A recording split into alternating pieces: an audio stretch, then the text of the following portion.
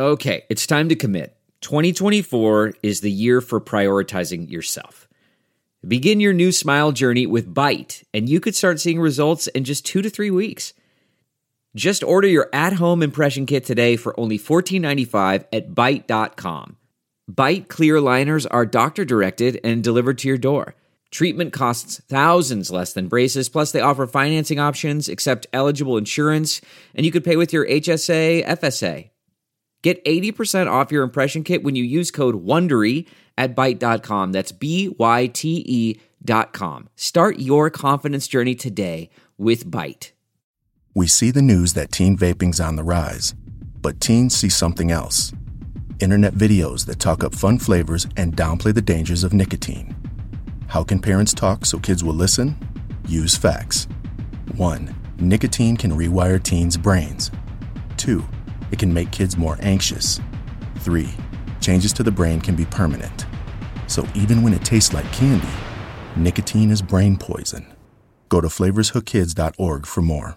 Hey, what's up, Pelicans fans? Welcome to the Bird Rights. My name is Preston Ellis, and I'm the host for the new home to all things Pelicans on Nothing But Net Network here on Dash Radio. Follow us at the Bird Rights and get all the latest on your Pelicans at thebirdrights.com.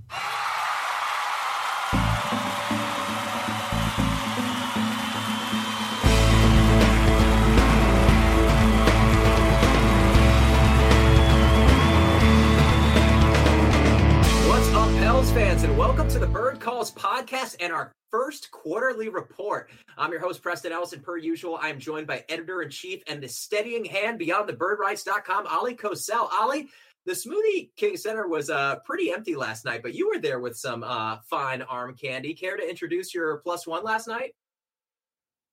Oh, who? Just Mr. Kevin Barrios? Yeah, it was great, actually. The first half, I went down, and I got an invitation from our boy, Kevin. I'm Scott Trout, CEO of the domestic litigation firm Cordell & Cordell. We help men deal with the life changes triggered by divorce, such as child custody and property division, among many others. But life changes also occur after divorce. These changes can make parts of your existing court order irrelevant or harder to follow. If you feel a modification to your court orders might be necessary, talk to us at Cordell & Cordell. We're a partner men can count on. Contact CordellCordell.com, 1065 East Hillsdale Boulevard, Suite 310, Foster City, California, 94404. Because he had an empty seat sitting next to him, couldn't let that go, and I was sitting by myself up in the media row, so I went and joined him for the first half. Very nice. Kevin, how was Oleh dressed? Was he dressed like it was a nice night on the town, or did he show up, in shorts and a T-shirt? I lucked out. The corsage I had bought for him matched perfectly with his button down. All right, you guys. It's really fun for me. As most of our listeners know, I live in Orlando, so I don't get to just on a whim hang out with these guys. So it's really cool whenever you guys go out and get coffee or go and see a game. But anyway, people don't care about that. Let's talk about the Pelicans. That's Oleh. That's Kevin. Of course, you can follow them at Oleh Kosel and at Kevin Barrios. Let's get rolling with this report. First, we'll give a quick summary of last night's victory because it was a big one. Getting victories against these Western Conference fringe playoff teams don't just serve the team and the fan base's confidence that the Pels can, in fact, compete. It also helps a great deal once we get to tiebreakers, which we've seen come into play like we did in 2015 with the Thunder in that tiebreaker with that famous Anthony Davis clutch shot from deep three over Kevin Durant. But anyway, here we go. The Pels won 123-114 in a game with standout performances pretty much all around. The Pelicans shot 53.5% from the field, 39% from three, while holding the Nuggets to 43.5% from the field, although they did give up an unacceptable 45.7% from three, which we will discuss later in the pod. The Pelicans also just managed 65% from the free throw line, though much of that was, I think, the 7 misses from Boogie Cousins. That's not something that's typical of his free throw performances. They put up an incredible 28 assists to just 13 turnovers, exactly the type of distribution and ball management Pels fans have been hoping from in this new Chris Finch system. And everyone played well, but Boogie, of course, was the star with a mind-blowing 40-22, 4 assists, 4 blocks, and 6 turnovers. After this gratifying victory, Oleh, everyone in New Orleans is wondering, why does 13-year veteran Jameer Nelson keep drilling threes with his foot on the line? That's what everybody's wondering. Come on, I thought everybody was wondering who's this new Omer Ashik out there. All right, you want to talk about Jameer seriously? Look, man, Jameer. I'm not gonna say anything negative about him. Kevin, maybe if you want to, go ahead. But I think Jameer has been one of the most important pieces, actually, to this team. You've got to bring back when he first showed up in the Pelicans uniform, that Los Angeles Lakers game. They were, it almost looked like they were going to lose that game out in L.A. to a kind of a bad L.A. squad, even though they've got promising rookies. But Jameer made a bunch of big shots down the stretch, and since that game, he's had his moments, a lot of moments actually, where he's come up with big shots, assists, you name it. So I'm not going to say anything bad about our boy Jameer. I'm just giving you a hard time. I love Jameer Nelson. I know, and but I'm like going to defend Jameer.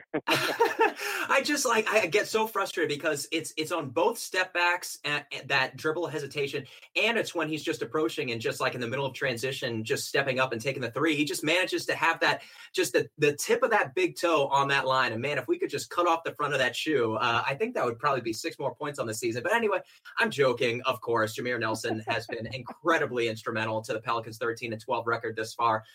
As you just said, the Lakers game, the Kings game, things could have gotten very dark very quickly if not for lucking out with that acquisition. And that's a lot coming from me because I do love Jordan Crawford so much, who's had trouble fighting home at this point in time. But we won't get into that. Let's be serious, Kevin. Talk about the game. The Pels were down 10 early before they exploded. DeMarcus Cousins was amazing. Just talk about what you witnessed last night sitting alongside Ali Kosel. Yeah, it's one thing that Ollie and I talked about early in the game was that it seemed like it was on track for a game that could have been a bad game for Boogie, where he was getting hacked and he wasn't getting calls and he was on the verge of explosion, but then they would call a foul and that would settle him down. So early on, it looked like it could veer off into the wrong direction, but luckily he got enough calls early to not get too upset and not let it affect him, and he just came out and dominated, played a great game. I feel like, we've been playing great lately. Darius has been great, but one thing that I've noticed is it seems like we take a little bit of time to start getting Darius going when he comes into the game, which is really the only main complaint I've had recently is, when he's in there, let's run a couple plays for him, get him some shots. It seemed like, I don't know, it was like he went maybe like 6 or 7 minutes before even getting a shot off. Did you feel that way, Ollie? Was it like that for you? Yeah, for the most part. I do want to bring up the fact that Drew Holiday seemed to be that equalizer. I know Boogie started getting some calls, but we were down 10 points at least a couple times, I remember, in that first quarter. And if it hadn't been for Drew, who did miss his first 2, what was it? I think they were layups, Kevin. We talked about on one of them he got fouled, and of course the referee didn't blow a whistle. But Drew kept on staying aggressive and then just tallying up, I think it was 12 points. That first quarter really, I thought, saved the game for the Pelicans. All right, let's continue. Sorry, go ahead. I was going to say Drew and Rondo were great last night. I mean, the tandem of them together were incredible. Now we're going to get into individual performances a little bit later. We're going to talk about them in our quarterly report.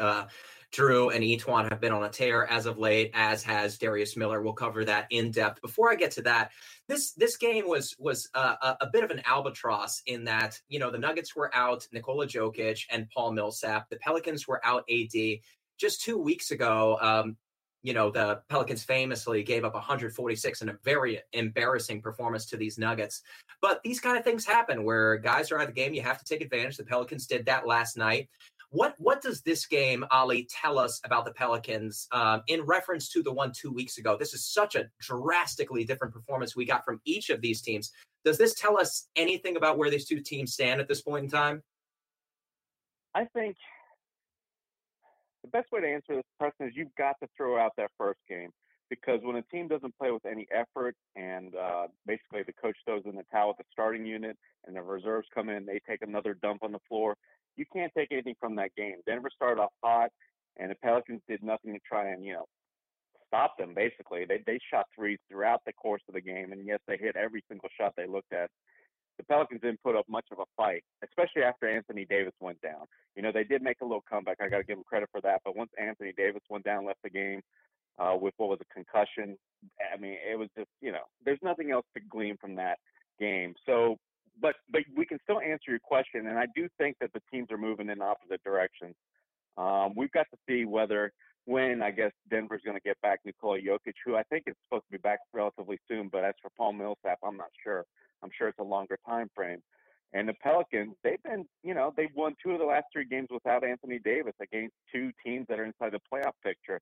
And as we've been talking over the last few podcasts, the rest of the team, I'm talking about the role players, have really stepped up. And at the beginning of the year, as everybody knows, it was just an AD DeMarcus, boogie show.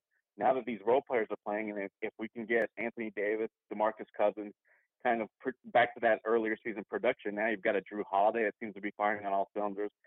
I don't know how you can think this team's on an upswing. And the rest of the schedule, I'm sure we'll get to it. It's looking really promising, Preston. They've only got one tough matchup, and that's against the Houston Rockets before the new year.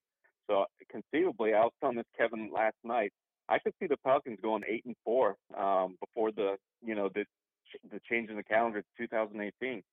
So as for Denver, I know they've won some games. They've got still some good shooters out there, but I feel like they've been treading water. They've had some bad losses. They've gotten blown out a few times. That's where for the Pelicans, their only blowout was to Denver. And like I said, that's just one of those games. And Alvin Gentry even mentioned it. It was embarrassing, sure, but it's not something you can really count on because that wasn't the typical group we see. So that's how I'm looking at it. Now, you were listening to the Bird Rights on Nothing But Net Network on Dash Radio. Kevin, I'm going to go a bit off the rails really quickly. Ali just sent us this on Twitter. Alexis Ajinça underwent successful surgery on his right patellar tendon yesterday in Chicago. The typical timetable to return to play for this type of injury is 4 to 6 months. Kevin, that pretty much takes us to potentially March through May. This could be the end of the season for Alexis Ajinça. What's your reaction to that news? Sorry. I mean, I wasn't expecting him to play, or if he did play, it was just going to be a few spot minutes here or there on the victory cigar or a blowout, scenario. So, I mean, it sucks that he got to deal with that. But as far as the Pelicans' outlook, I don't think it affects anything, honestly.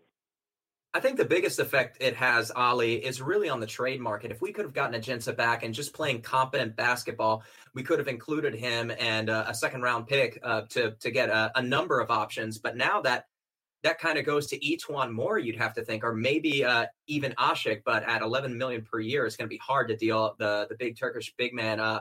Right now, the Pelicans don't have a lot of options on the trade market without his contract. Would you agree with that, Ali? Completely. Yeah, the only way now another team's going to take on Ajinça is if, one, his injury isn't all that serious. They get their docs get a look at it and they see that he's going to recover. Obviously, a team that's going to be taking him on is going to be a salary dump, you'd have to think. So a team doesn't care if he's going to play the rest of this year. But, yeah, I don't know. Yeah, I mean, honestly, right now, it's hard to say that the team is even considering trades. I know that, we can point to a lot of contracts just as you did. But first of all, I can't see no way in hell that they're going to, trade Etuan Moore. He's been such a big part of this team. And honestly, there's a bond forming. You can see it in the locker room. You can see in the games with that 3-guard starting lineup. And I just don't see them try. You upset the balance, Preston, if you're fighting on the outside looking in. But the Pelicans are on the inside.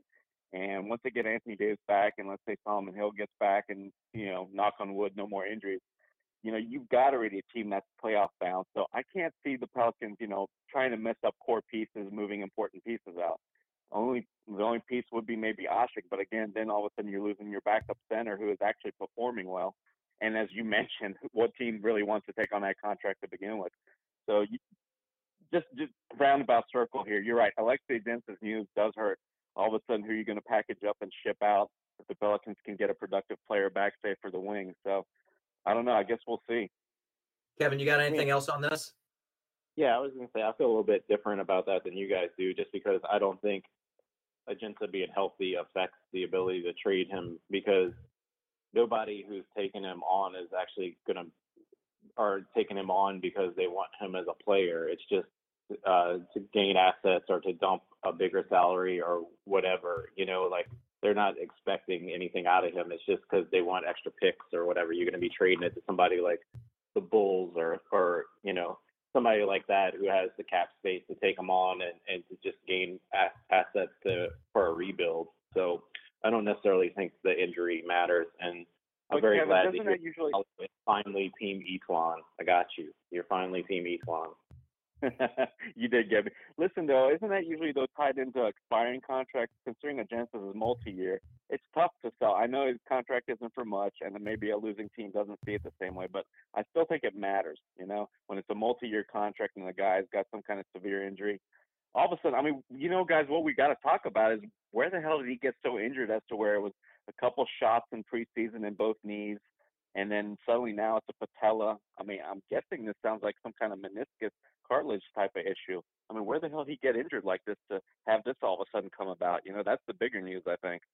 Yeah, I can't remember exactly how old he is, but he is his late 20s. And you'd have to think this is going to be really critically damaging to his overall career as a basketball player, because now he's going to be sitting out with an injury asterisk for possibly the last 2.5 years of his contract with the Pelicans. There might not be a lot of teams who would take advantage on a guy like that going forward. So really feel for the big guy. Hope he's able to come back and play some meaningful minutes towards the end of the season. And we're probably going to need him. You never know. Ashik has been playing really well, but it's been a small sample size, and he's been somebody who's struggled to keep weight on. So best wishes to him. You guys ready to move on from this?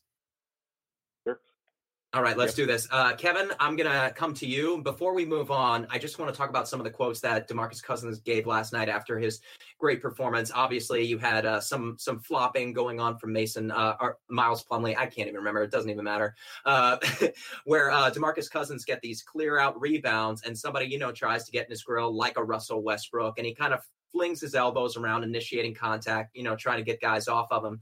And last night had a real bad flop from Plumlee. And luckily, the referees did the right thing. They went and they made sure and they got the right call. And afterwards, DeMarcus was quoted as saying, "It's just the antics, man. It's silly, man. Like, just let me live. Just trying to villainize me in the way that it's going. I hate it. Just let me be a basketball player. That's all I'm asking." Obviously, even hours after this took place, or an hour or so, DeMarcus Cousins is still fuming. These guys are still getting into his head about all this stuff. He's got 7 technicals on the year. Does this concern you to see that this keeps happening on a night in, night out basis? Do you think DeMarcus is ever going to get control of his emotions? Or do you kind of like that he's this passionate? He does bring another element to the Pelicans that like we've discussed a lot, the Pelicans don't have a lot of fiery guys. There's a lot of soft-tempered, nice guys, Drew Holiday, Etuan Moore, Anthony Davis. You don't see a lot of acting out. And DeMarcus does kind of carry that torch for the Pelicans. So what is your reaction to this quote and all these guys kind of coming after him? Is that for me? Yeah, sorry, that's for Kevin. Sorry. Yeah, I mean, I like his fire. I've always said that it's back to the Monty Williams era. We never really had a lot of guys that were outspoken or fiery. I guess like Tyreek was like the most outspoken or fiery guy we had on the roster for quite a while. So I like that we have that. I mean, sometimes he lets things get him get too much in his head, and that is a problem. And it's something that he needs to work on. But there's something there's like differences there. It's not; those aren't necessarily the same thing. Being the fiery guy and being the guy that allows things to get into his head, they don't necessarily go hand in hand. So he needs to find a balance there. And I mean, I think talking about things like this in the post-game press conference is the way to go. Like, raise this awareness. You're not yelling at an official's face, but you're putting it out there like, look, I'm doing this and this keeps happening and it's frustrating. So keep an eye on it. But it's not like in the heat of the moment. I mean, he is doing this where he's cursing at the officials and doing that in the heat of the moment. But if he shifted it more in this direction where it was like post-game commentary and, things like that, then maybe he's going to start getting more of the benefit of a doubt, which would be great because he is getting hacked. He is getting people hanging on to him after a uncontested rebound, and he's just trying to swing them off of him and getting calls like that, like against Russell Westbrook. So hopefully, he starts channeling those complaints in a more productive area, and hopefully he does still keep his fire because we definitely need that too. Let's swing this over to Oleh, who is furiously typing in our Twitter chat right now. There was a quote. Rajon Rondo had a couple of really supportive quotes for his teammates. We'll get to the Drew Holiday one later. But he called DeMarcus Cousins last night the most dominant player in our game. Would you agree with that, Oleh? When it comes to certain aspects, yes, because Boogie has still that rare combination of being able just to bully his way inside that, there really is no other player that I think that can do that. Center, that is.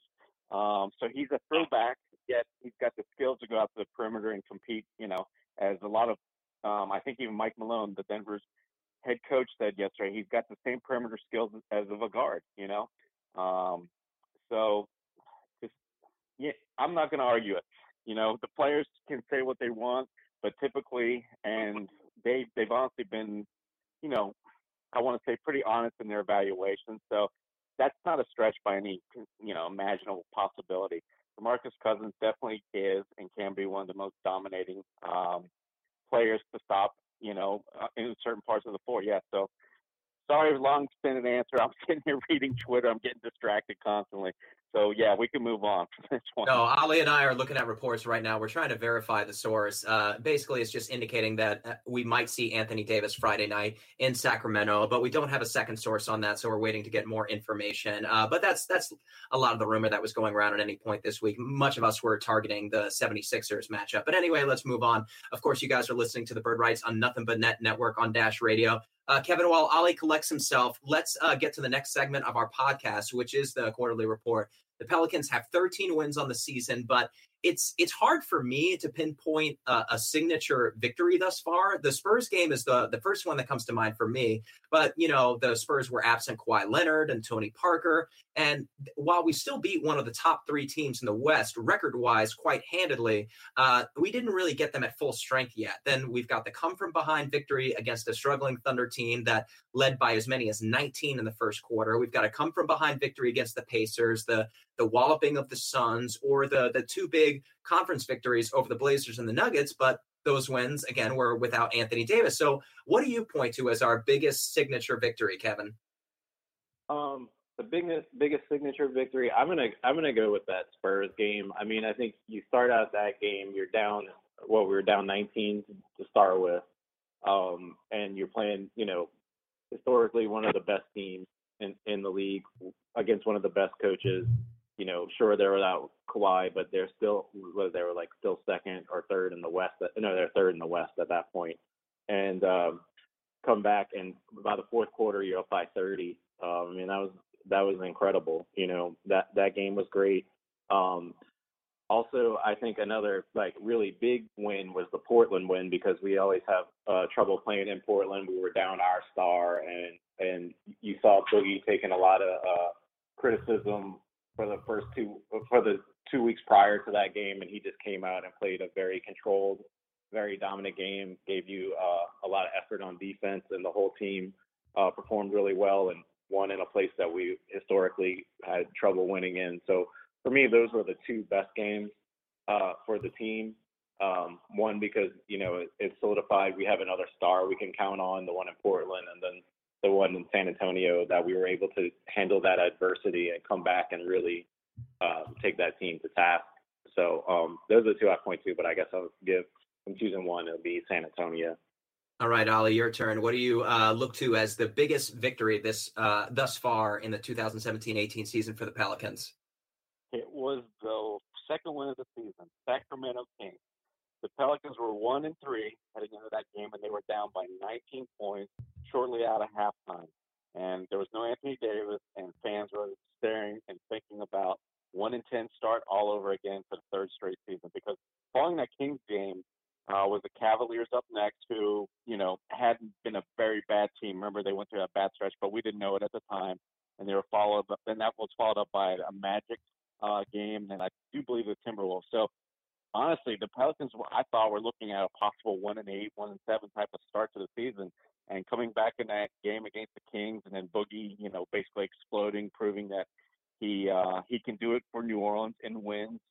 There was just a lot of things, because we didn't know anything about the team other than the fact that it seemed like the role players weren't stepping up yet. So to me, I honestly think that was the biggest game so far this year. Not to take anything away from playoff caliber teams, but I felt like nobody knew what this team was about. And like I said, they started out of the gate so slowly, 1-3, and they were legitimately looking at another bad, disappointing start to a season. Definitely. You can give a lot of credence to that. It was so early in the season, and so many eyes, national media and local guys alike, just almost craving failure from Anthony Davis and DeMarcus Cousins so that they could, as Kevin O'Connor on The Ringer calls it, blow it up, trade DeMarcus to Washington or to Cleveland for that Brooklyn pick. So that really steered us into the right direction. As we were talking about earlier, without Rajon Rondo, Jameer Nelson was a big part of that victory and a big part of that Los Angeles Lakers game, a game where he had, I think, no sleep going. I can't remember exactly what happened, but he was in New York when he got the call, had to get on a 4 a.m. flight. slept something like 2 hours before the game and played really well and got the Pelicans out of deep water with Anthony Davis out of the lineup as well. Kevin, let's keep it going with the Pelicans have also had some big heartbreakers. 2 games to the Raptors, a 20-point advantage that fizzled quickly against Golden State on Monday night, come from behind wins by the Wolves and the Jazz, and the butt whooping that the Magic gave us, although at the time they were shooting something like 60% from three-point range, including Aaron Gordon, who the first month of the season was ridiculous. But that was on the second night of a back-to-back. We've had a lot of losses on opposing teams' second night of back-to-backs, which has been discouraging. What has been the most disappointing performance this season thus far to date from your point of view? I guess I would say the first Minnesota game where you hold Karl Anthony Towns to 2 points and you still have trouble winning that game. You know, I felt like that was a very winnable game. It's against a team that we're definitely competing for a playoff spot, and a team that's sort of like kind of become our rival because of the Kentucky big men thing that's going on there, and then also a lot of people had wished that Tibbs would have been the coach here when Gentry got hired. So there's like all this sort of like connection between those two teams that kind of create like a little bit of a rivalry there. So you're at home, you hold their star player to 2 points. You should be able to win that game, and that was a tough one. I felt. Ollie, what's your take? Man, I'm right there with Kevin. It was both Minnesota games. You got to win at least one, you think, going in, and they were both in the Smoothie King Center, both in November. The first one, as Kevin just described, but the last, or the one more recently, where Anthony Davis got thrown at after, looking for a call, and then he finally just basically exploded, something we'd never seen before. I thought that just really hurt. That was a gut punch. I mean, sure, losing like there's, people may point out games like Utah Jazz, but you know what, Donovan Mitchell and Alec Burks and the whole Jazz team played really well. Like, you can't get too disappointed when the other team explodes. But I thought in both of those Minnesota games, they were both winnable. And as Kevin mentioned, Cat was completely non-existent in the first one. He didn't do much in the second one either. And they didn't really shoot the ball well against us. So it wasn't like, say, for instance, our 2 losses to Toronto, where Toronto just honestly played in high gear. Their offense clicked in both games. 2 losses for the Pelicans. That's understandable to me. But those 2 Minnesota Timberwolves games, those hurt. And the fact that we may be fighting them for some kind of positioning, even if both teams make the playoffs, say we end up with the 7th seed and we have to face the Rockets or the Warriors and they get the 6th seed, that would hurt. Because those are the 2 teams nobody wants to face. And yes, I am looking ahead because it's fun, and it's the first time we've done it in 3 years. But I'm going to look pressing back to those 2 Minnesota Timberwolves games as my most disappointing losses.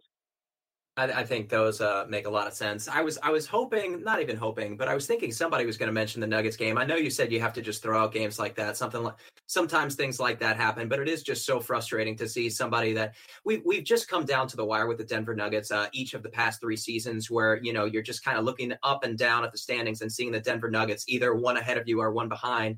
And that was an important game that we had to have, and we just came out with nothing. They got out to a 35-6 lead. We got it within 8, I want to say, at halftime before we lost Anthony Davis. So who knows what could have happened in that matchup. But just to give up 146 has to be frustrating. But like you said, sometimes we just have to throw those games out. And Minnesota is another team that they have those classic matchups between Anthony Davis and Karl Anthony Towns, though. This year, Karl has really been disappointing, and I really do enjoy whenever Anthony Davis and Karl go head-to-head and really kill each other and tear it up out on the court. So I hope that he bounces back. They're a little bit above us in the standings, so they are doing well, but he's taken a back seat with Jimmy Butler there and really hasn't played as well. But we'll keep talking about the Pelicans.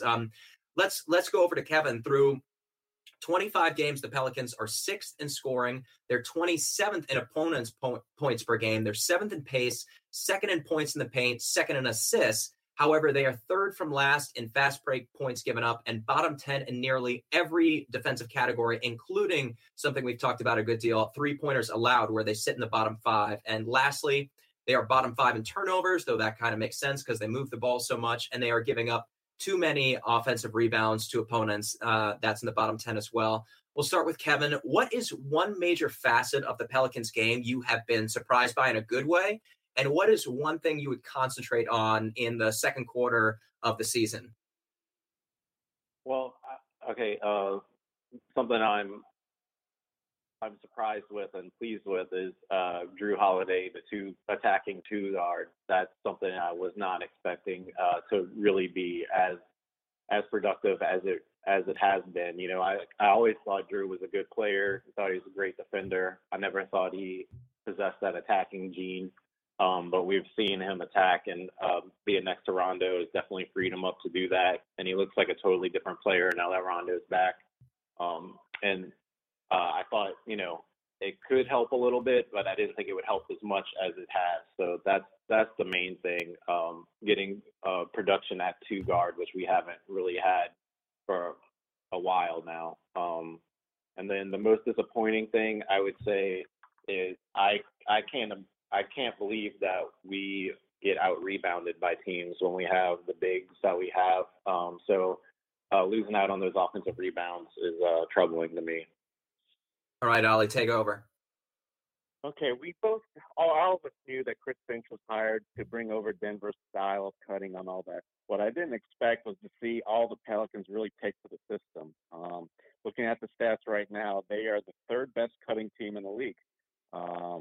That's pretty impressive considering they were usually standing around a lot of times last year, like especially if you consider all the wings, they were always down in the corners. And usually it was just a two-man, maybe a three-man game with the most important players like an Anthony Davis, DeMarcus Cousins, and Drew Holiday. So the fact that they've been able to pick up this system and they're churning out assists. I think they're number 2 in the league in assists behind the Golden State Warriors. And of course, all this has come at a price, the high turnovers. But you know, they're kind of overcoming now these bad turnovers. I've noticed that turnovers are trending downward. And that was what everybody was hoping to see. And that is why I remember, like maybe say a month ago, we had on a podcast, you stick with this system. We were talking about Alvin Gentry's system. I said, yes, you got to try and work out the kinks. So I believe it's all working out. And like I said, I am in love with this offense. I know that a lot of people aren't still. Boogie's not getting enough touches down low, or he's just, you know, getting up and being pushed up and down the court too much because of the pace. If it's resulting in wins, I don't have a problem with it. He's still young enough. I think he can handle it. Now we've got some substitutions that can come off the bench, so he doesn't have to play those 38 minutes. As for a negative, Kevin gave a good one. That's a big stickler for me. I don't understand how we're not a top 5 rebounding team, period.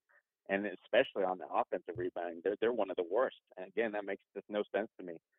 Those figures would be really bad if we didn't have Tony Allen. Yeah, I think I'm going to go with the rebounding. Everybody knew that 3-point shooting wasn't going to be there. The turnovers, as I mentioned, that's just the price you pay for playing in this style offense. So, yeah, I think it's rebounding or, you know, the case I was thinking about making for is for the defense. You know, after all the strides they made last year, all this talk about Darren Erman, that being the one constant we could possibly rely on this season, it hasn't been true. It's hard to really pick on the coaching staff, though, because they don't have Solomon Hill. And integrating DeMarcus Cousins was always going to be a difficulty. Yeah, you've got to share the floor with Anthony Davis. You got a couple bigs, and that's what that's something I made a big deal about in preseason when what was his name? Hugh Weber, who used to be on the assistant coach's staff over or under Gentry before he moved to the front office. He said the biggest thing coming in this season was going to be the Pelicans' ability to guard down, and they haven't done that good of a job so far. So I guess I'll stick with the defense. Kevin can have the rebounding. I'm going to do a follow-up question real quick, Ollie. Just give us about 60 seconds on this. This is a stylistic thing. I don't think it's an effort thing. The Pelicans do sit at 13th in rebounding, so they're not terrible. They're just giving up a lot of offensive rebound, and I think a lot of that is trying to get back in transition, where they are 9th in transition scoring, and a lot of that is, outlet passes, trying to lead to easy buckets.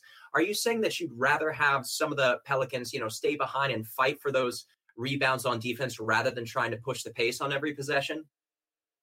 Yeah, I mean, that's pretty much it, because we've got, if you look at the players that are out there, like Rajon Rondo and Drew Holiday, you've got players at almost every position that should be able to rebound. And the fact that the Pelicans, and this was more earlier in the season for me, where they were giving up a ton of second chance points.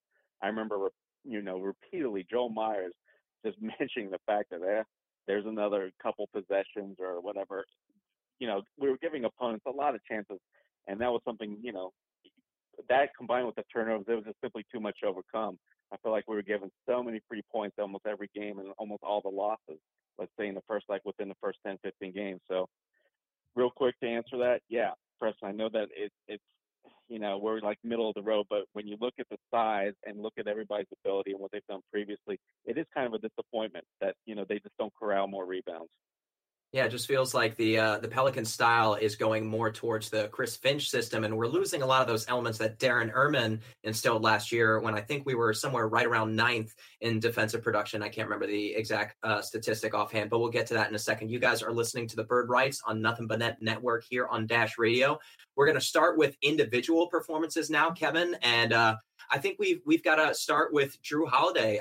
Not only has he been a breath of fresh air since Rajon Rondo has come back, he was averaging 40% and 19% from three over the first 10 games. He was turning the ball over significantly, some points at 5 and 6 turnovers a game before Rondo's back. But now that Rondo's back, Drew Holiday in the last 5 games alone, 23 points per game. His 3-point shot is up at a modest 28%, but where he was, that's a dramatic improvement. He's shooting really well from 2-point range at 48%. His free throw shooting is up in the 80s. I think you guys will remember last year it was below 70% for significant portions of the season. He was not shooting well from the stripe for some reason. Talk about Drew Holiday a little bit, Kevin. Take your time on this one and just the dramatic difference we've seen from him ever since Rajon Rondo has been in the lineup. And I want to give you a quote before you go. Rajon Rondo said last night, "I think Drew Holiday is one of the best. He's easily one of the top 3 one-on-one players in our game today." What do you have to say about that, Kevin? Well, Rajon Rondo is a great wingman. I'll say that. That's a little bit of an overstatement there, but I do love this new Drew Holiday. He's been incredible since Rondo's come back. He showed some flashes before Rondo's come back too, but since Rondo's been back playing his what we expected his minutes would be, it's really made Drew a completely different player. He's still the really good defender that we were expecting. He's stealing balls. He's switching on to bigger guys and giving them trouble. He does everything defensively that you want, and now he's added that attacking element. He's driving to the lane. I mean, before we used to see him when he would drive, he used to be so tentative and not sure what to do, whether he was going to lay it up, whether he was going to do a pull-up, or whether he was going to kick it out. Now he's very decisive when he attacks. He's hitting shots from 3. I mean, his numbers I'm having trouble with my internet the last couple of days, so I haven't been able to pull up any stats. But I would say the eye test over since Rondo's been back, he's definitely shooting much, much better, really high from 3-point range. He used to struggle in catch and shoot situations, but now he looks like he's comfortable in catch and shoot. He still can handle the ball a little bit and is being effective there. He's been a very solid player, and I think if the season started now, when Rondo started playing starters minutes, if that was the start of the season, you can make a case for Drew Holiday, being an all-star guard this year. I mean, that's how well he's been playing. All right, Ollie, what do you think? He's up to 17-6-4 on the season right now, 47% from the field. I'm wondering if Kevin reads my articles, Preston. That's what I just wrote a nice little piece about Drew Holiday detailing, if your internet's not working as to look up some stats right now, you should have at least read my article at some point and seen like his 3-point percentage recently, all this stuff. Anyway, Kevin, I'm just giving you a hard time. Reason I want to do that is because you've always been the Tyreek Evans guy, and I've always been the Drew Holiday guy. I've always been in Holiday's corner. We've always pressed, I don't know if you know, but going back ever since pretty much Kevin started writing at the Bird Rights, he's always been Team Tyreek. I've been Team Holiday. We've always kind of just, exchanged little barbs here and there whenever one player would be doing better than the other. So it looks like I get the final laugh because Tyreek's no longer around and Drew Holiday's suddenly playing like a star. Well, yeah, Ollie, let me interrupt real quick there. We both like both. That's why I paused. We just heard the other one, and we wanted them both to play together, which was always our biggest gripe, is that they were not playing together enough. And now we're seeing, not that Rondo is Tyreek, but it's freeing Holiday up more, and that's what we maybe could have had. Sorry. No, I don't think you're anybody. Absolutely right, Kevin. I don't think anybody. Yeah. Sorry, go ahead. No, go ahead, Preston. Your turn. Thanks, guys.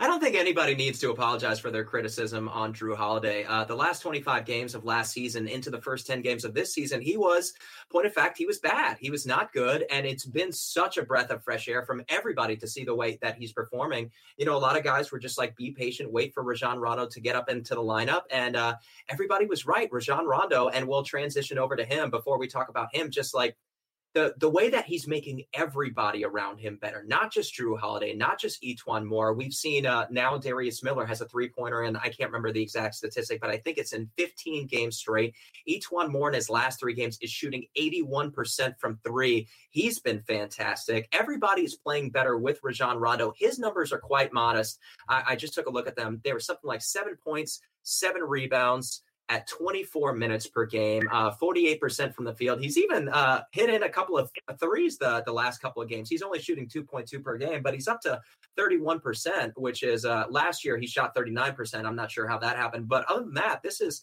right around his career average. Talk about the impact that Rajon Rondo has had. We'll start with Oleh. And did you expect this Rajon Rondo? Because I'm sure all of us were worried, are we going to get the Kings Rondo? Are we going to get the Mavericks Rondo? Are we going to get the regular season Bulls Rondo? Are we going to get the primetime Rondo, who always seems to play such elite basketball? Are you surprised that this is the Rajon Rondo that we have, in fact, got in New Orleans right now? No, I'm not surprised. This is one of the few things I think that I've gotten right. In preseason, I had mentioned Rajon Rondo was going to be able to bring this team together. He was going to be the floor general they haven't had since Chris Paul. He would have provided that leadership that they honestly haven't had for probably since Chris Paul, unless you want to count Monty Williams on the sidelines. He brought just a lot of things that this team has always needed. It's ingredients that I think every good team needs, and the Pelicans were just lacking. Kevin's always touched on it. I've always touched on it, and Rondo's brought it. And the fact that he's also got a little bit of game, and what I mean by game is the fact that he's still showing he's got enough spring and speed in his legs so he can get past by defenders and lay it up at the rim. I thought he did a great job last night, where he penetrated at least 3 or 4 times and got himself easy shots at the rim simply by his quickness and elusiveness and just reading the defense. He's been perfect since he's come back. There's not a negative thing I can say, and that's including his defense. I mean, I know that everybody wants to talk about that Kings Rondo, or more specifically the Dallas or the Chicago version before they got in the playoffs, where he just wasn't, prime time. He only played in prime time. He wouldn't give that defensive effort. You name it, this and that. I didn't expect that Rondo to show up, simply put, because I had written a long, extensive article detailing where there was something in each of those stops where things didn't go right, or was a bad combination of players, or it was just something like kind of a rift with the coach. Something exists in all of his previous stops where things didn't go right. And it's true. Rondo is very hard-headed. He's very stubborn, very set. He thinks he knows best. So he can only operate in certain environments. And I just thought that the Pelicans environment was going to suit him perfectly, and so far it has. Just real quick before I give it to Kevin, I just do want to mention though, I don't want us to give too much credit to Rondo that suddenly every player is playing better. Now, granted, a lot of it has to do with him, but I do want to say that Darius Miller found his stroke. Etuan Moore, all these guys before Rondo came back. I remember really, trying to talk everybody up and that the Pelicans were going to struggle out of the gate. If you may remember, Preston, why I picked them to start really slow with that record when we were given those predictions early on was because Rondo suddenly went out. The Pelicans were going to be kind of discombobulated, and they were even more so than any of us could have possibly imagined. But I think they started to get their footing, 10, 15 games in, getting a bunch of practice in. We started seeing these role players starting to step up, and now it's coincided with kind of Rondo coming back, and he's just like lifted up, I don't know, I'd say maybe up another couple notches. So Rondo deserves plenty of credit, but I don't think he deserves all the credit. Kevin, unless you're dying to jump in on Rondo, we're going to do a bit of lightning round since we only have about 18 minutes left, and I still want to touch upon some of the coaching. I do want to agree about the Darius Miller stuff before I move on, but just Rondo's, I don't have the exact numbers in front of me, but since Rondo's return, Darius Miller's scoring performances have been 21, 13, 6, 11, 12, 10, 6, 12, 15, 10, 9, and 9. Before that, he only had 2 double-digit scoring performances, but you're right, he really started coming alive, I think, against Dallas. Was his first game where he scored 9 points. 5 games before that, he put up a donut. But let's talk about Etwan Moore, because I wanted to save this one for Kevin, because obviously Kevin's we all love Etwan Moore. I think he's a guy that the Bird Rights universally is 2 thumbs up on. But his last 4 games, he shot 17 from 20 or 17 for 23 from 3, which is good for 74%. He scored 18 points, 19 points, 27 points, and last night 14 points. Kevin, Etwan Moore has more than earned his contract at this point in the season. How well has he been playing, and what's changed for him? He's been great. I mean, this is the Etwan Moore I've expected. Before the start of last season, I did his season preview, and I was expecting him to have this kind of season last year. I felt like he had that heel injury that sort of slowed him down last year, and then I felt like the scheme. That was the thing that always bothered me with Alvin Gentry prior to this year, was that, we hear talk about movement being such an important thing, but we never see guys moving off the ball. We never see guys running around screens. Now Etwan is constantly running around. Like he looks like Ray Allen out there running around screens, making cuts, driving, finding open spots, and they're finding him with the ball. And this is what you wanted. And I think he's healthy. I think he's comfortable now that he has a clear role. He's the starting small forward, or third guard, whatever you want to call it. Those guys, like Ali has said, he's built up this great chemistry with Rondo and Holiday, and guys trust him. His floater game has always been great. I love when he drives to the basket, puts up floaters. His defense has been solid. He's just a really solid player, and now his offense is starting to shine more now that people trust him. Now that he's in a system that has him moving and suits his skills, and he's got a lot of room because of the attention that other people draw. So I've always loved Etwan, so I'm very happy that he's finally really thriving. Now we're going to move right along, Ollie. I want to talk about Dante Cunningham with you. Through the first 15 games of the year, he was obviously starting at the 3 position before Etwan Moore took over. Once Rajon Rondo got back into the lineup, I think those coincided around the same time.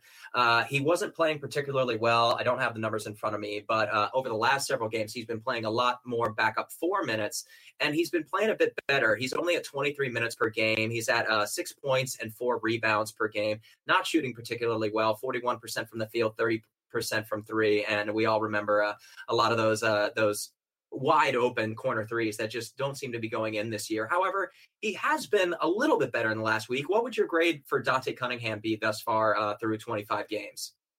He was going to be my no-brainer disappointing player of the year, but as you mentioned, he stepped up. He's I think through his first 4 games this month I've got in front of me, he's actually shooting 44% from 3-point range. He's averaging 7 rebounds a game. All this is just under 20 minutes a game.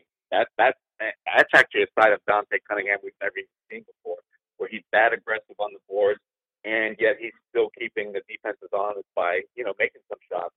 And he's even been cutting, what Kevin has always harped on. Dante is a good cutter. We're finally seeing him cutting and converting at the rim. Before, through the first 15 games, the guy couldn't buy a basket anywhere, and he, have bad turnovers, or he'd be left wide open. He'd just be standing, looking just to pass. He wouldn't even be in a position to be a threat. So he has somehow miraculously turned around. I'd love to know what that goes back to. But yeah, in Anthony Davis' absence, he has stepped it up real big in that starting power forward spot. He's really helped Cousins on the board. And I'm sorry, I don't know if somebody's talking, but all of a sudden I'm hearing a voice in my ear. So Yeah, I'm going to cut this off. It sounded for a second like you were putting on a jacket or something, like your phone was in your ear and it was constantly moving back and forth. So I was like, I wonder if he's changing his shirt right now or something. But yeah, I did just hear that other voice over maybe on Kevin's line. We've had a little bit of interference. We apologize for that, guys. Let's keep this going. We've got about 13 minutes left. So let's do 30 seconds or less on these guys. We already talked about Darius Miller a good bit, so I don't think we need to cover him. He's been playing much better. Kevin, talk about Tony Allen. Well, Tony Allen has been a little bit of a disappointment for me lately. I mean, he seems to be making a lot of non-seasoned vet mistakes, especially in that Golden State game. He looked a lot better last night. he's still missing a lot of layups that are frustrating. But we weren't expecting him to be a huge part of the rotation, I don't think, anyway. So it's not that big of a deal. And if he's providing that leadership in the locker room, that's what we want. Hopefully he starts hitting some layups and stops having these mental lapses out there on the court. Yeah, I love having Tony Allen on the team. I know he's a minus right now, and I know he makes some of those bonehead mistakes like back-to-back 3-point fouls. Although SB Nation had a great video up of Tony Allen's defense on those 2 consecutive possessions against Golden State, where he didn't actually touch the guy shooting, but Steph Curry just being Steph Curry. Sometimes he's going to get those calls, but I love his energy. I love, like you said, his veteran leadership. He is going to make some of those mental mistakes, but just having somebody out there, balls to the wall, 99.9% of the time, I think does help uplift the energy levels of a team like the Pelicans. Let's move over to Cheick Diallo right now, Ali, a guy who pretty much is just on the end of the bench in danger of going back to the D League at this point. Would you say that, Ali? Yeah, I agree. But the first one we've got to look at, Preston, is his age and his lack of basketball playing experience, which is huge. He's barely played any high school, any college, and any NBA. He's just simply not played any minutes of professional basketball, let alone amateur basketball. So it's hard to critique him, comparing him to other players. Yeah, sure. We saw him have a great Las Vegas Summer League, but that Summer League, and obviously it didn't translate because he's making plenty of mistakes. He's very raw still. He's shown some promising skills all over the court, but he just simply can't get any minutes, Preston. And this was before when we needed that third emergency big, when Ashik and Jensen weren't playing. Diallo wasn't able to give him those minutes. That's why the team did add Josh Smith. So with Diallo, you don't give him a grade. I give him an incomplete. All right. And obviously, we're not talking about Anthony Davis and DeMarcus Cousins. Those guys have to be A's or A+. You can talk about the frustrations on Boogie or the injuries on Anthony Davis, but these are 2 obviously top 10 players who make the Pelicans who they are. Let's go to Ian Clark, Kevin. Early on in the season, I think it was against the Lakers, we remember Joel Myers passionately stating to the microphone that you've got to get this guy more minutes. And ever since then, since we've gotten Rajon Rondo and Jameer Nelson into the lineup, this guy's been a ghost on the court for the Pelicans. He hasn't played particularly well, but for a volume shooter like him, it's hard to play well when you're not getting a lot of minutes. What's your take on Ian, Kevin? Well, I was never that excited about the Ian Clark signing to begin with. I mean, I thought it was fine because it was at a veteran minimum and he's an NBA level player. But I just always thought he was a guy who benefited from playing in a great system with other great players that made him look a lot better than he was. A lot of people thought that he would get like Jonathan Simmons kind of contract, and he didn't, because I feel like that's what most people thought of him was, I'm talking about like league wide, front office people were like, yeah, he's a solid player, but he's not a special player like Jonathan Simmons. Like Jonathan Simmons gives you that athleticism, that great defense, and Ian Clark doesn't give you that. He can hit the open shot, sure. He's okay with the ball, but he's not a special player. He's NBA average. He has no super special skill. So it's a little bit, I think people are disappointed because they just had a higher expectation of what he was and didn't really see what he was. And I've always felt like this is what he was. And he would be getting a lot of minutes with us if other people hadn't stepped up, but other people are outplaying him, and those people are playing well. Etuan's playing well, Rondo's playing well, Holiday's playing well. I mean, who do you want to sacrifice minutes for? I'd rather see Darius get more minutes than Etuan get more minutes than Ian Clark. So I'm not trying to hate on the guy. I think he's fine, but I just don't think he was as good as people thought that he was going to be. Yeah, let's, Ali, if you have any takes on Ian Clark, get on in there. I know a lot of us were very hopeful that both he and Jordan Crawford were going to give us the long-distance shooting that the Pelicans so desperately needed. But who'd have thunk it? We're getting it from Darius Miller and Etuan Moore and Drew Holiday lately, so we don't really need it at this point.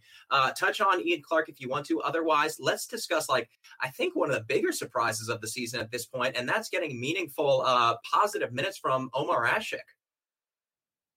Yeah, just real quick with Clark, I wanted to say I had high expectations. And you know what? He started the season actually well. Joe Myers had a point. In October, Clark was one of our better three-point shooters, better scorers off the bench.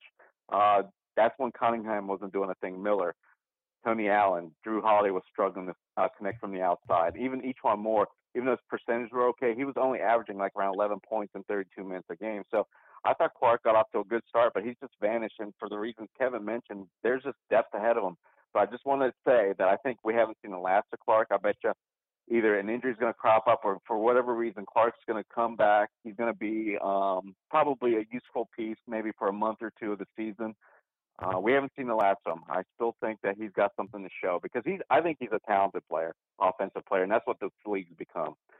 Moving on, you're right. Let's talk Omer Ashik. I mean, first of all, I don't know if that's even right to call him by that name because the last time we ever talked about Omer Ashik, it was a guy that couldn't play basketball, I thought.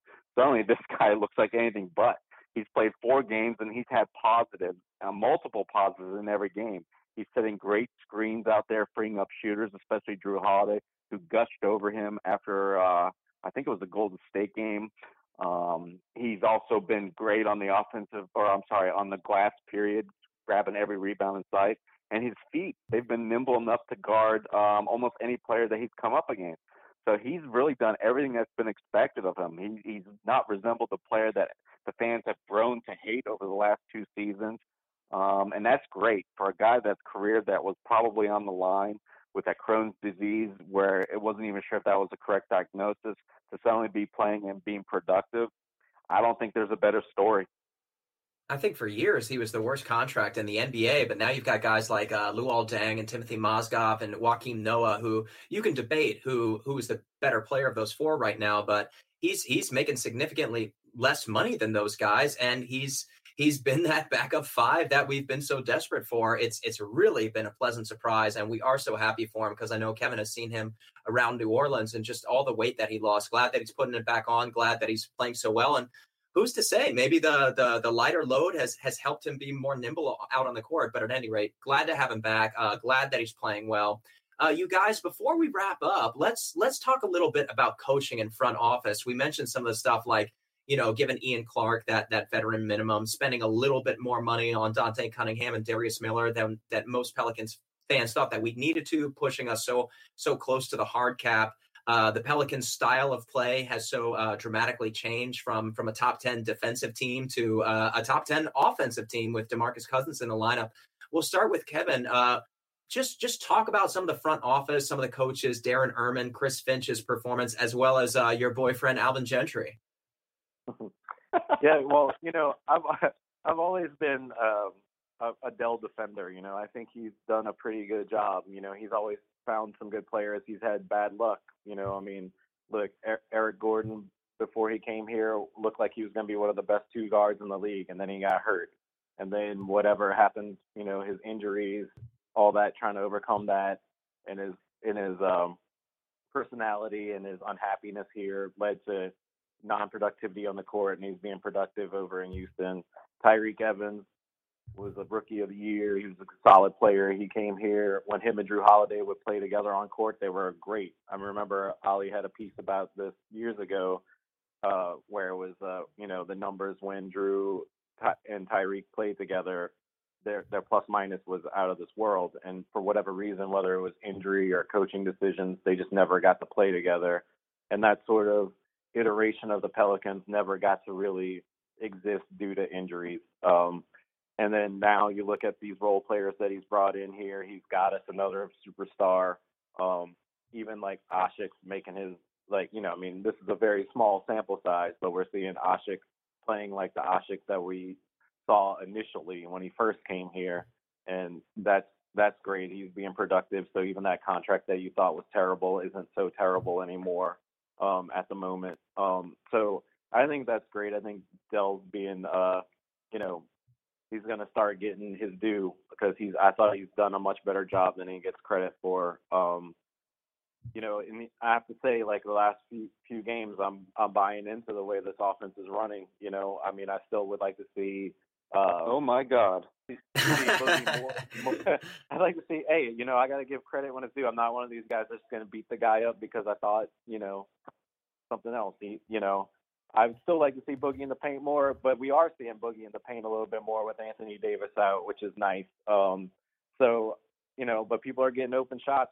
Shots are being created. People are hitting the shots. People are comfortable. Rondo sort of fixed a lot of the flaws I think that we had before. the role players are stepping up, and I think it's just a combination of those two things. The role players are comfortable now, and so they're making shots that they weren't making before. That makes the offense look better. And hey, I'm happy. I'm satisfied. So I think we're in a very good spot right now, and I think we're about to go on a nice little run, especially once AB comes back. All right, we'll get to you in a second, Oleh. Just wrapping up before we do that. All right, thank you everyone so much for listening.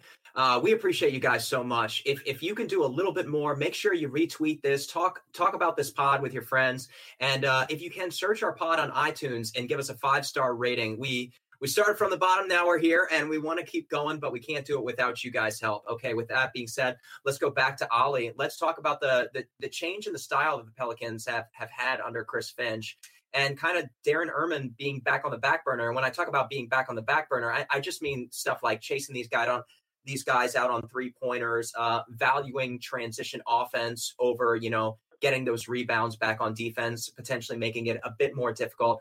Talk about your views on the coaching staff here, the style the Pelicans play.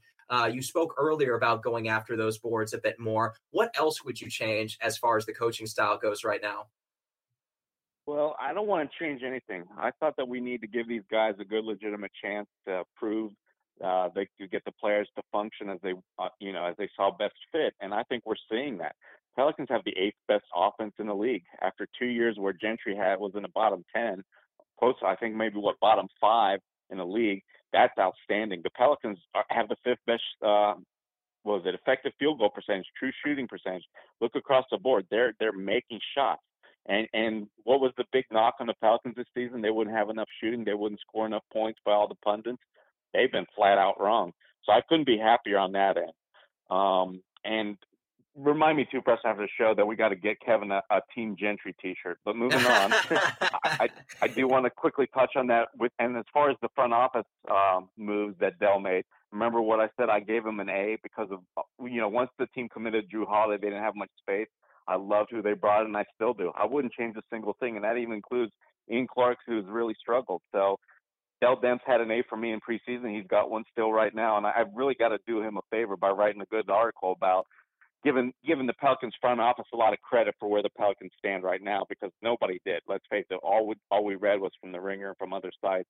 Look at who they surround Anthony Davis and DeMarcus Cousins with. Laughing stock. Both guys will be traded out of New Orleans, and Gentry will be out of a job. Same thing with Dell Demps. Far from the truth, huh? So I think just credit all around.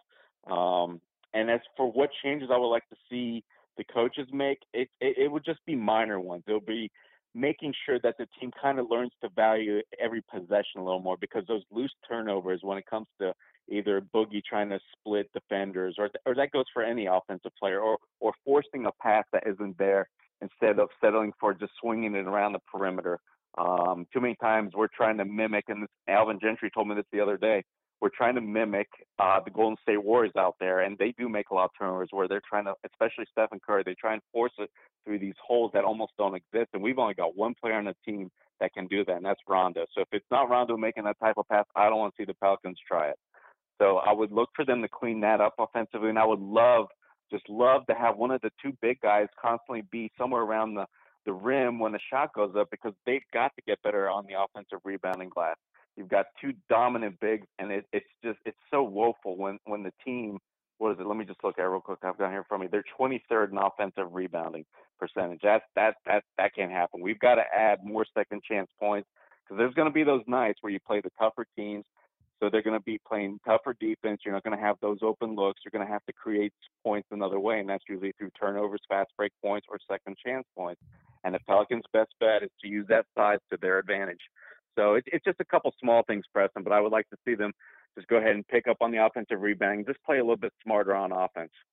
No, you guys seem super positive so far, and I guess we're all delighted at 13-12. I was hoping to have a couple more of those victories. Obviously, we have to give them an overall grade because it is, in fact, working. The Pelicans have looked really good the last couple of games, albeit with Anthony Davis out. Some stuff that obviously, this is just coming from a fan. Nobody crucify me on Twitter. I'm not an expert like these two guys, but I see a lot of our defenders like fighting under screens and getting caught a step behind, allowing for open 3-point shots.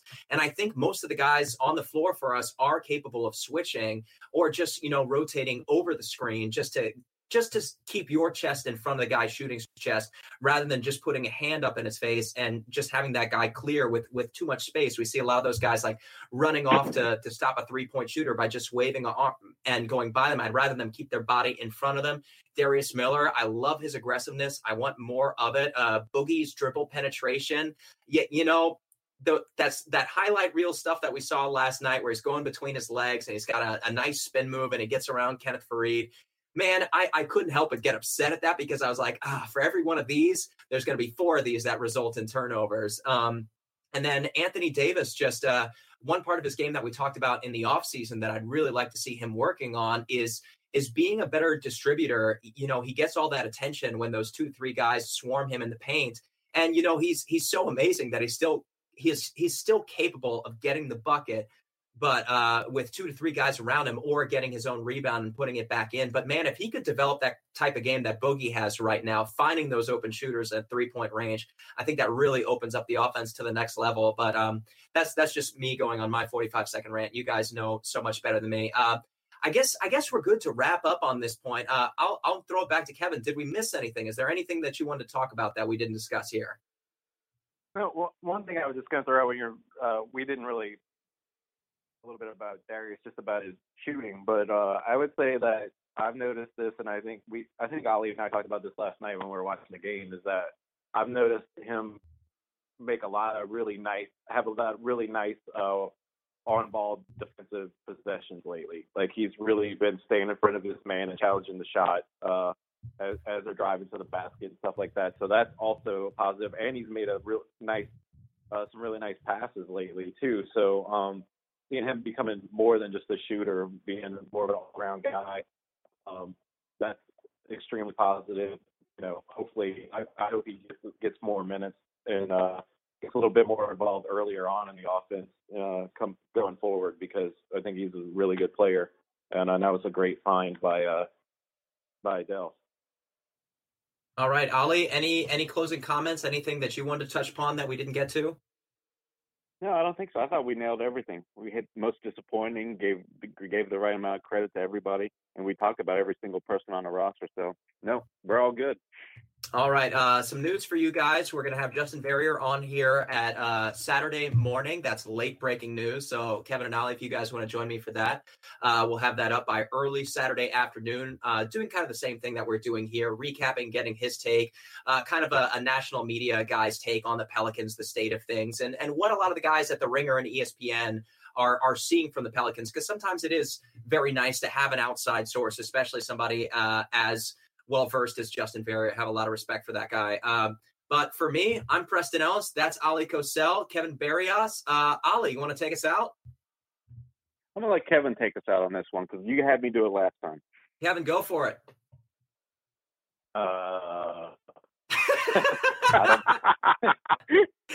Gotcha. I wasn't prepared. I was like, ooh, Oleh got this one. I'm out of here. I got sirens going on outside. I was distracted for a second. I'm putting my leash on my dog right now. Oh, this is can't miss podcasting right now. Yeah, man. Let's just go out on this train wreck. How about that? Sounds great. Let's go, Pels.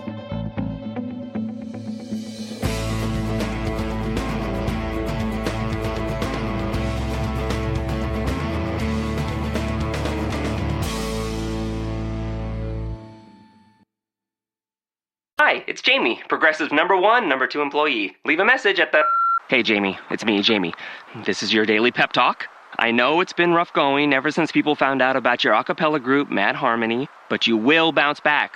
I mean, you're the guy always helping people find coverage options with the Name Your Price tool. It should be you giving me the pep talk. Now get out there, hit that high note, and take Mad Harmony all the way to nationals this year! Sorry, this is pitchy.